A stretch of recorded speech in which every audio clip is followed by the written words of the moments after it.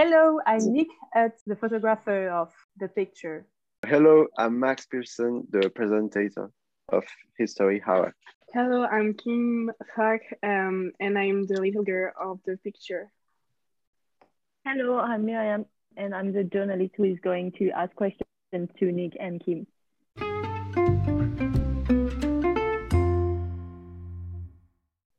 Good morning, Vietnam. Welcome on the podcast History Hour. Today we receive Nick At and Kim phuc.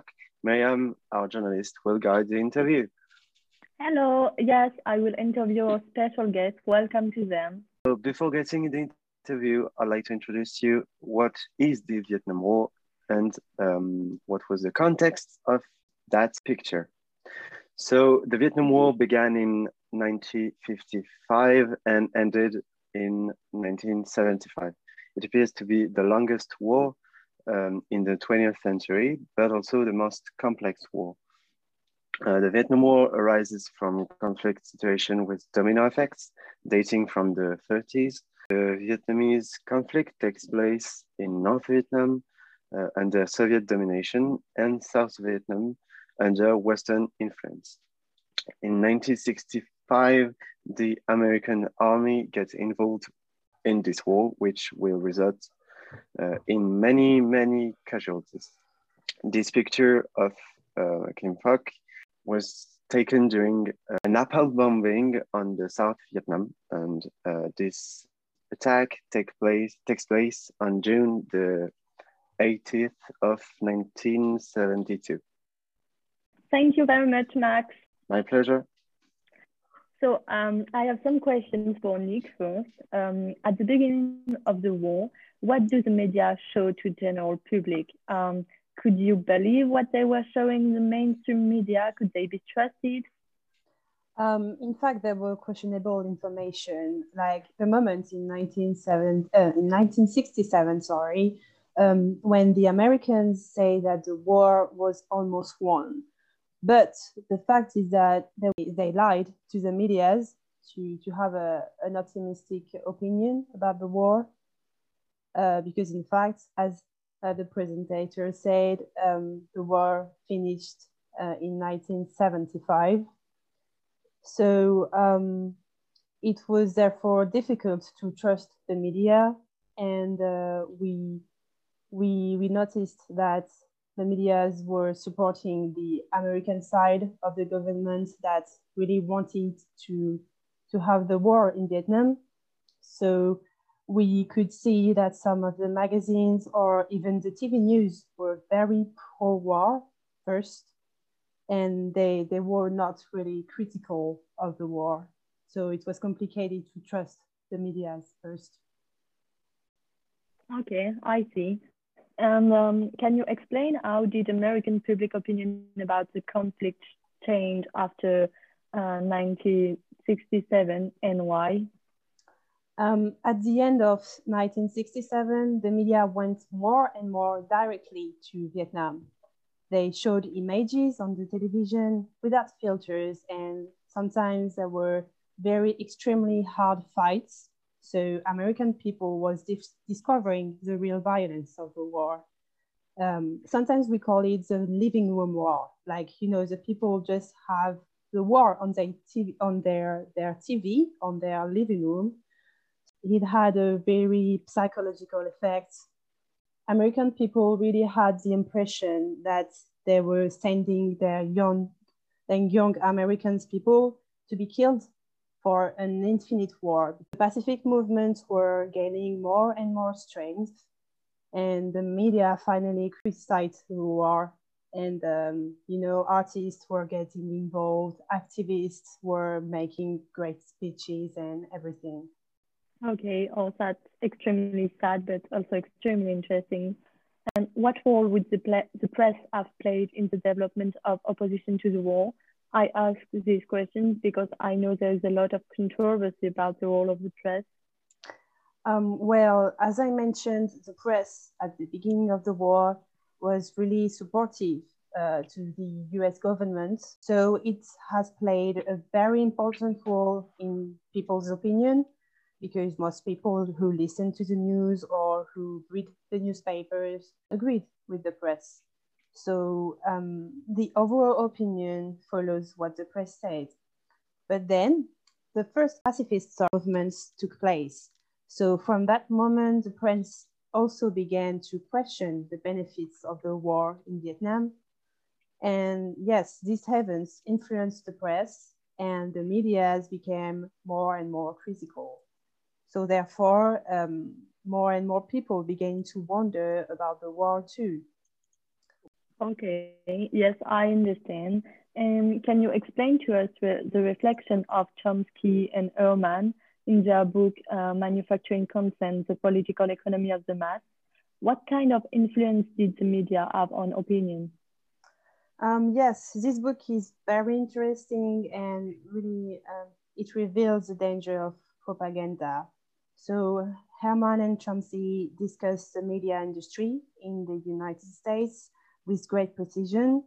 I will not get into the details because I'm a photographer, I'm not a sociologist, but we understand that there is a capacity of the American system to use propaganda as a weapon of war. The media are the instruments of a vast ideological communication, which for the Vietnam War served to legitimize the foreign policy of the United States. So to answer your question, the media had above all a psychological influence on the population, and it was a really powerful influence. I see. Okay.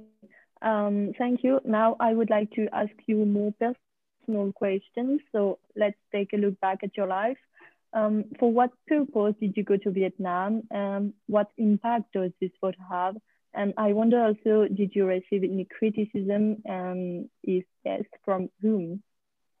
Well, actually, I was born in Vietnam. So when I went back there in 1965 at the age of 20, it was a very sad circumstances because in fact, it was when my brother was killed by the Viet Cong. So he worked for the Associated Press Agency, and after his death, they contacted me because they needed a photographer in Vietnam. So I decided to work for the agency, and I went to Vietnam. As a photographer, I also wanted to capture this sad moments for people to realize, and for the memory of my brother and all the victims. So when I took the napalm girl photograph in 1972, I had difficulty publishing it because there were censorship on the photos representing infantile nudity, and it seems so important to me to share it that I did it, and I know that it was shocking, and I really wanted to show that the war was shocking too, and that people had to realize it. Of course, I've been criticized because there were people who said that it didn't help the little girl in the photo, but that is not true because I took her to the hospital, and yes, they were very criticized because sometimes they say that it was too vulgar, that I should not have published this. There was even media that censored it. But I know that it was the risks of being a journalist and a photographer. But finally, this photo is still symbolic today, and that is what really matters, I think. Okay, well, thank you, Nick, for those response. Those are very interesting and I admit quite moving. So now we're going to ask some questions to Kim now. Hello, Kim. Hi, everyone. Yeah, thank you, Nick. It was really enlightening and enriching. So Kim, can you tell us about this scene, how it happened, how did you get naked, and what were you thinking about at the moment? Of course. It was June the 8th of 1972. I played in a temple where we were refugees, and after lunch, the soldiers of the South shouted to us to run away. So I ran, and in front of the table, I saw the plane. It came so fast and so close to me. I saw the bombs land. I heard this huge sound, and all of a sudden, there was fire and flames everywhere.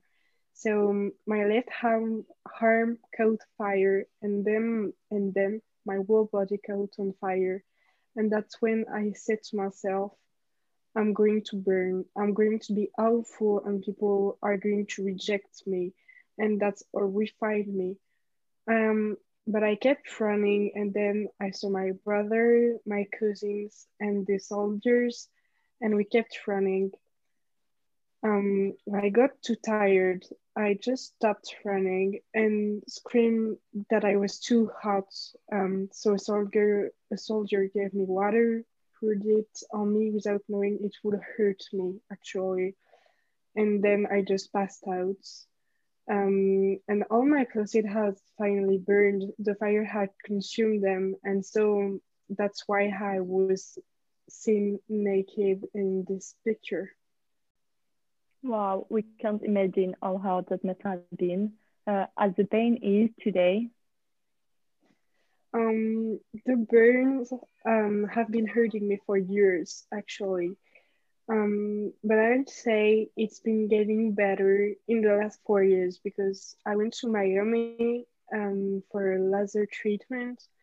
I had 11 interventions. It eased the pain, but I've had treatment for years. So yes, the pain is coming after me, but physically it's not as intense. I see. We admire your courage. And I wonder, what is your relationship with your country of birth now? This year, we formed a partnership with an association to help the children there. We will build a library in the village where I grew up and where the bombs were dropped, so I could pay tribute to all the children who died that day. But Vietnam wanted to keep me because I had become a symbol. But when I abandoned it for Canada, the country didn't forgive me. So it's what it is. Okay. Um, can you explain what you decided to dedicate your life to? I suppose it is related to what happened to you. Yes, of course, I do. I have dedicated my life to help children, especially victims of war, and I am very happy to be able to give others everything I have to offer. My foundation and my institution have enabled me throughout my life to help children victims of conflict. I want people to see that I was one day like those children, a victim of war, and that I got out of it and can now help by myself. So we must fight to provide them with the education, happiness, and love they deserve. So that's what I am fighting for, actually. Oh, this is really generous and interesting. And now, how do you feel when you see children suffering on television?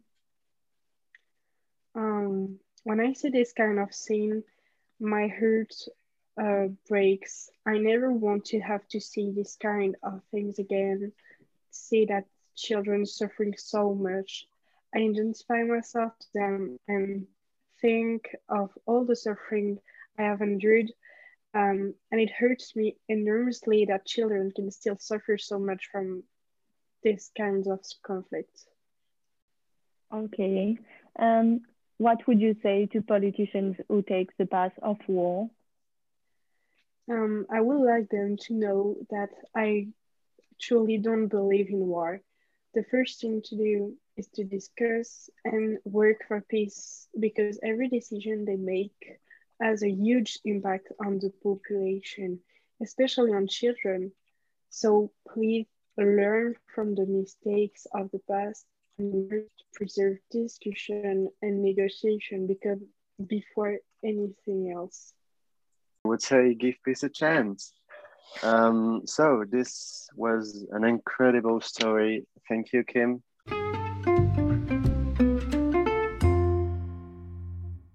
it is the end of this podcast. Thank you for listening. Bye. Bye. Bye. Thank you.